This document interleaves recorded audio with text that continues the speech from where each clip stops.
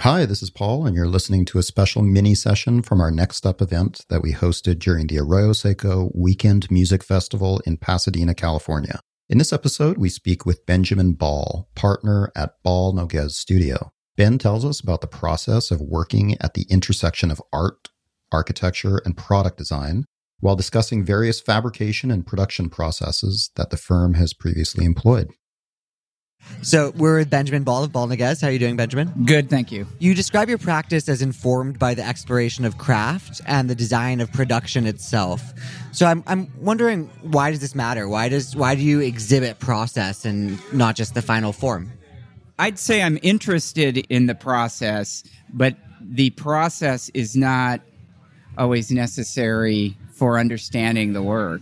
And I don't want the work to be one-dimensional in most cases. But the working method that we use is one where we are in search of a process, understanding, optimizing a process so that we can employ it to make something unique. And we look for opportunities for it once we've developed a level of confidence with it. But then I kind of changed hats from being a kind of fabricator, wannabe industrialist, to being somebody who tells more conventional stories about the design, I think. I don't want the work to be, we don't ever want the work to be primarily viewed through the lens of production. But that is a big part of it. So if you can, excuse me for asking one more question about it then. I hear that you sometimes even invent your own machines in order to do these processes. Can you tell me about that? Sure. Well, we do. We create a lot of machinery, a lot of setups for production that are, I suppose, proprietary or our own, but in the scheme of one-off fabrication, I don't think that that's particularly unique. I think that there's anybody who's in the business of making things in new ways is going to often, you're going to see people who are building machines. Fabricators build tooling, but in our case, the tooling is, if you say, for example, you were stamping parts or you were forming sheet metal, you would build tooling for that. If you were building a custom car, you might have to build tooling for it. We build tooling to handle the production of components that are often in series, and there's a lot of them, and they're all unique. So we're building unique tooling machinery to make projects. Great. So one of the kind of central things that we're talking about today is installation architecture, and you guys obviously do a lot of that. I'm wondering if there is a kind of experience that you try and cultivate through these installations. I wouldn't say that there's a single type of experience that I'm after. It's probably our blessing and a curse against Ball Noguez to have a lot of interests. We don't aim for a particular experience. Sometimes we make something which is meant to, in the case of an installation for a festival, it might be about the refraction of light. It might be about making a kind of permeable enclosure which creates a psychological respite from what's around us. And I'm looking at, the kind of chaos of a festival. So the types of experience that we're after are different, and it depends really upon our thinking at any particular time. I mean, we're very intuitive about where our projects can go, and we're not often beholden to some kind of rigid rhetoric about what it means. But, we have done projects. I guess what we have to look at is, where does the interest, where is the energy and the intention lie in the project? Oftentimes, as you said, it's an interest in a production process. But those production processes yield fairly unique things. And then the thing itself can be understood in a variety of different ways. It could be understood as a particular kind of experience. It could be understood as a critique of a particular building process. It could be understood, as in the case of a project we did at Coachella last year, as an innovation in the technical production of temporary architecture, in that the building itself or the structure itself was disposable and compostable. But there isn't. We've also worked with really inorganic materials that are never going to break down in a landfill. But it was a different set of interests that were driving those projects. I'm interested to hear about this critique of building processes. Can you give me an example of that? Yeah, I think that project at Coachella last year was a good example of that. We've done several projects in this kind of a context, and we were watching it become normalized within the architectural conversation. It was just becoming a kind of everyday part of it. And we wanted to do something which spoke to the long-term life cycle of material in these types of projects. And we wanted to make the long-term prospects for the material visible and part of the conversation and part of one's reading of the work. We wanted to make that part of it, to provoke a conversation about that. In material terms, this was pulp, right? Yeah, it was pulp, paper pulp, right. But, it's not like we woke up one morning and said, I've got to get out and critique this phenomenon of temporary festival architecture. It was a process that we'd been working with and trying to find a use for it. And there'd been a lot of ideas that have been bubbling up and in our experiments with pulp. And we'd made lamps, we'd made kind of sculptural objects, we'd made kind of little things that could become components of buildings, but we'd never thought about making something like the scale of a building. And we got this opportunity to do something at Coachella that year, and all of the stars aligned, and we thought, this would be a perfect chance for us to try this process and to try to talk about it, or to propose it as being a prospective material that could have a different meaning than, say, what I'm in right now in terms of life cycle. It could break down. It could be disposed of. It was like designing a paper cup for a single use, a cup of coffee versus a ceramic cup or a stainless steel cup for a cup of coffee. You keep the stainless steel cup, the ceramic cup, but we don't expect to keep the paper cup. That gets tossed. So that project was sort of the paper cup of architecture, festival architecture, for sort of disposable architecture. But, is that like our agenda all the time? No, not at all. It's not always our agenda. It was a process and a method of making something that was in search of a use, in search of a meaning, and I think we found it and aligned it with an opportunity in that case. Would you say that's how it usually goes? Material experimentation and then formulation of their concept? Yeah. But I don't, Gas and I both are pretty clear about, we don't want to be understood as being... We don't want the material experimentation, the process experimentation to be limited to, say, an academic frame where those issues are isolated and dissected, oftentimes to the exclusion of other meanings. And, how is it perceived in the public? What's the experience of being in it? How does it affect light? What are the economics behind it? Are there any sort of new geometrical issues that you're addressing? We don't want it to be simply framed as a kind of a material exploration. And that's why we do it in these types of venues, so that we can explore other things.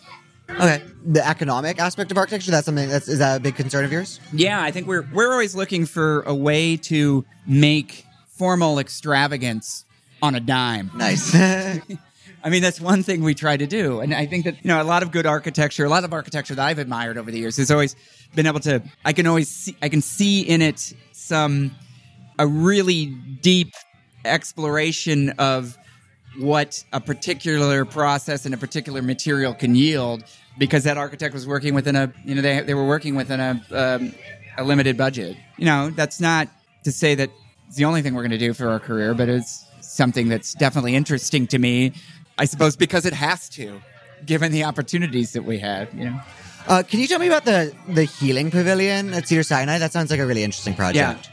That one is not limited budget.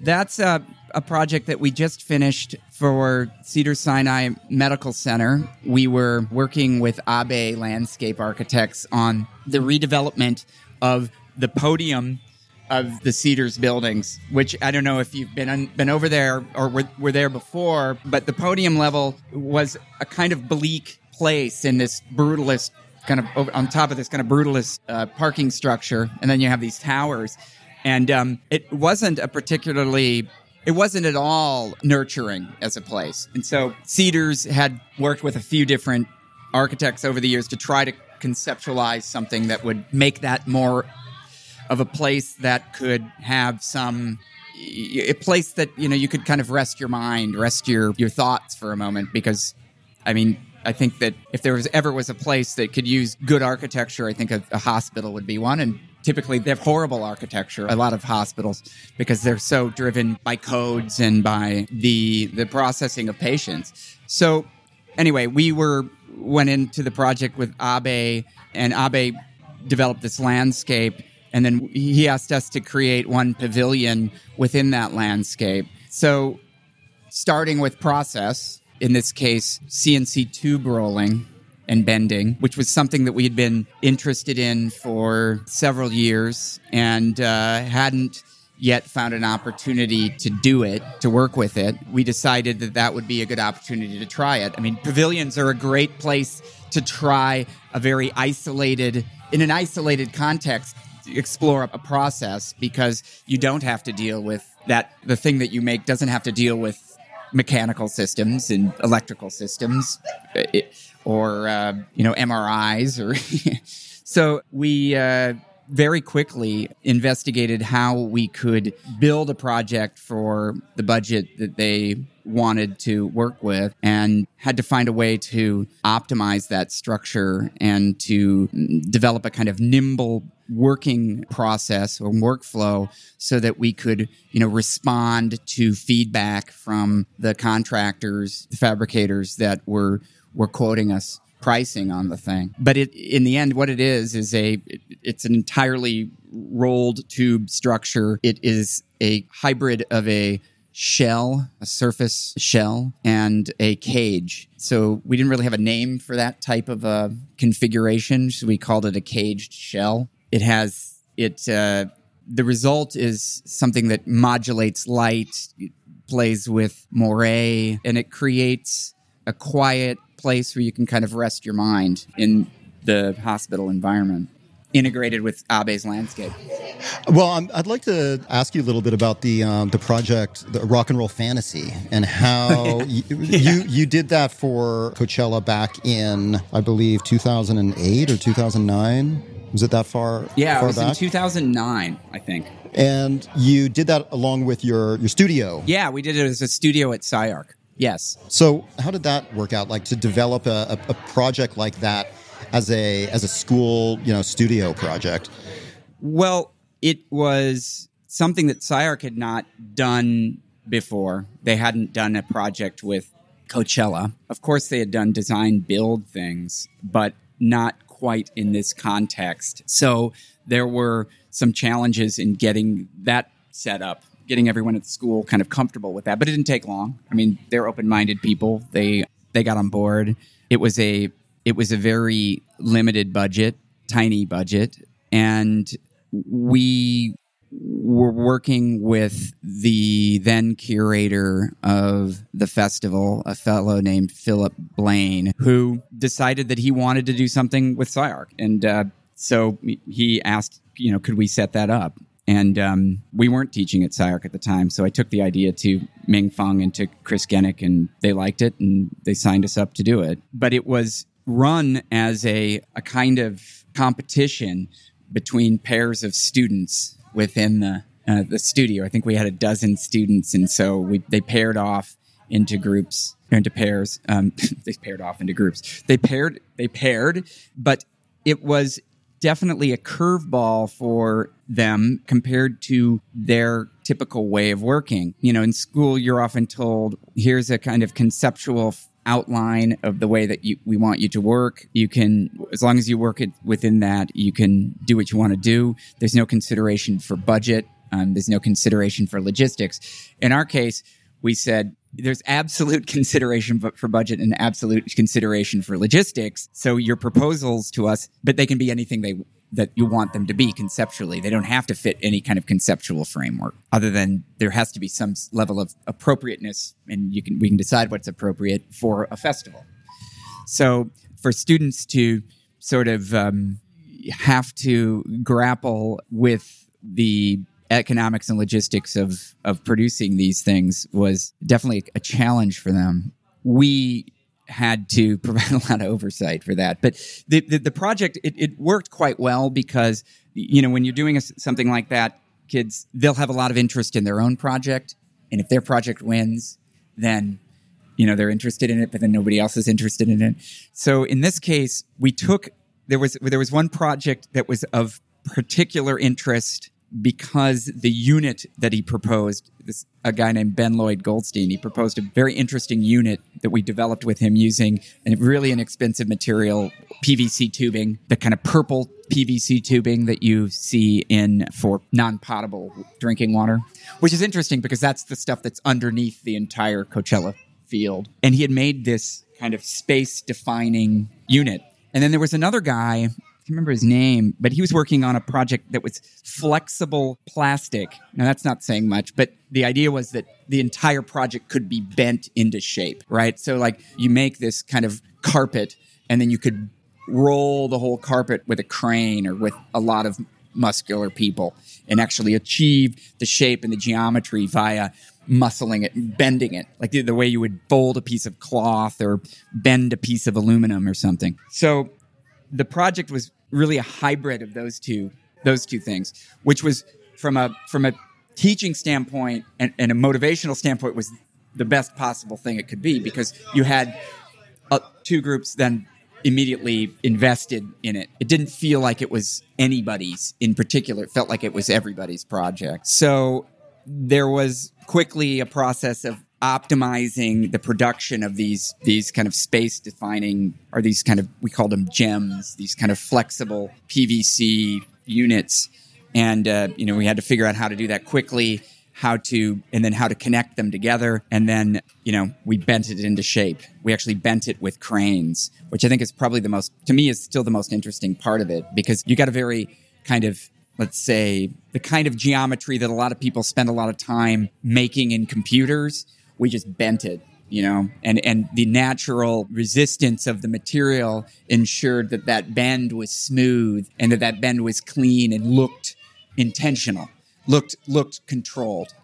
We could take this structure that we're in and bend it, but it would just look broken, right? But in that case, you're bending it and it looks like it's meant to be bent. So that's always been the most interesting part of that project to me, and I still really love it. And we also worked with my brother, who was at the time working at American Apparel and as a lighting designer, and he hooked us up with all these T5 fluorescent lights, and there's a lighting concept. Yeah, that project came to life at night. Yeah, it really was amazing. Yeah.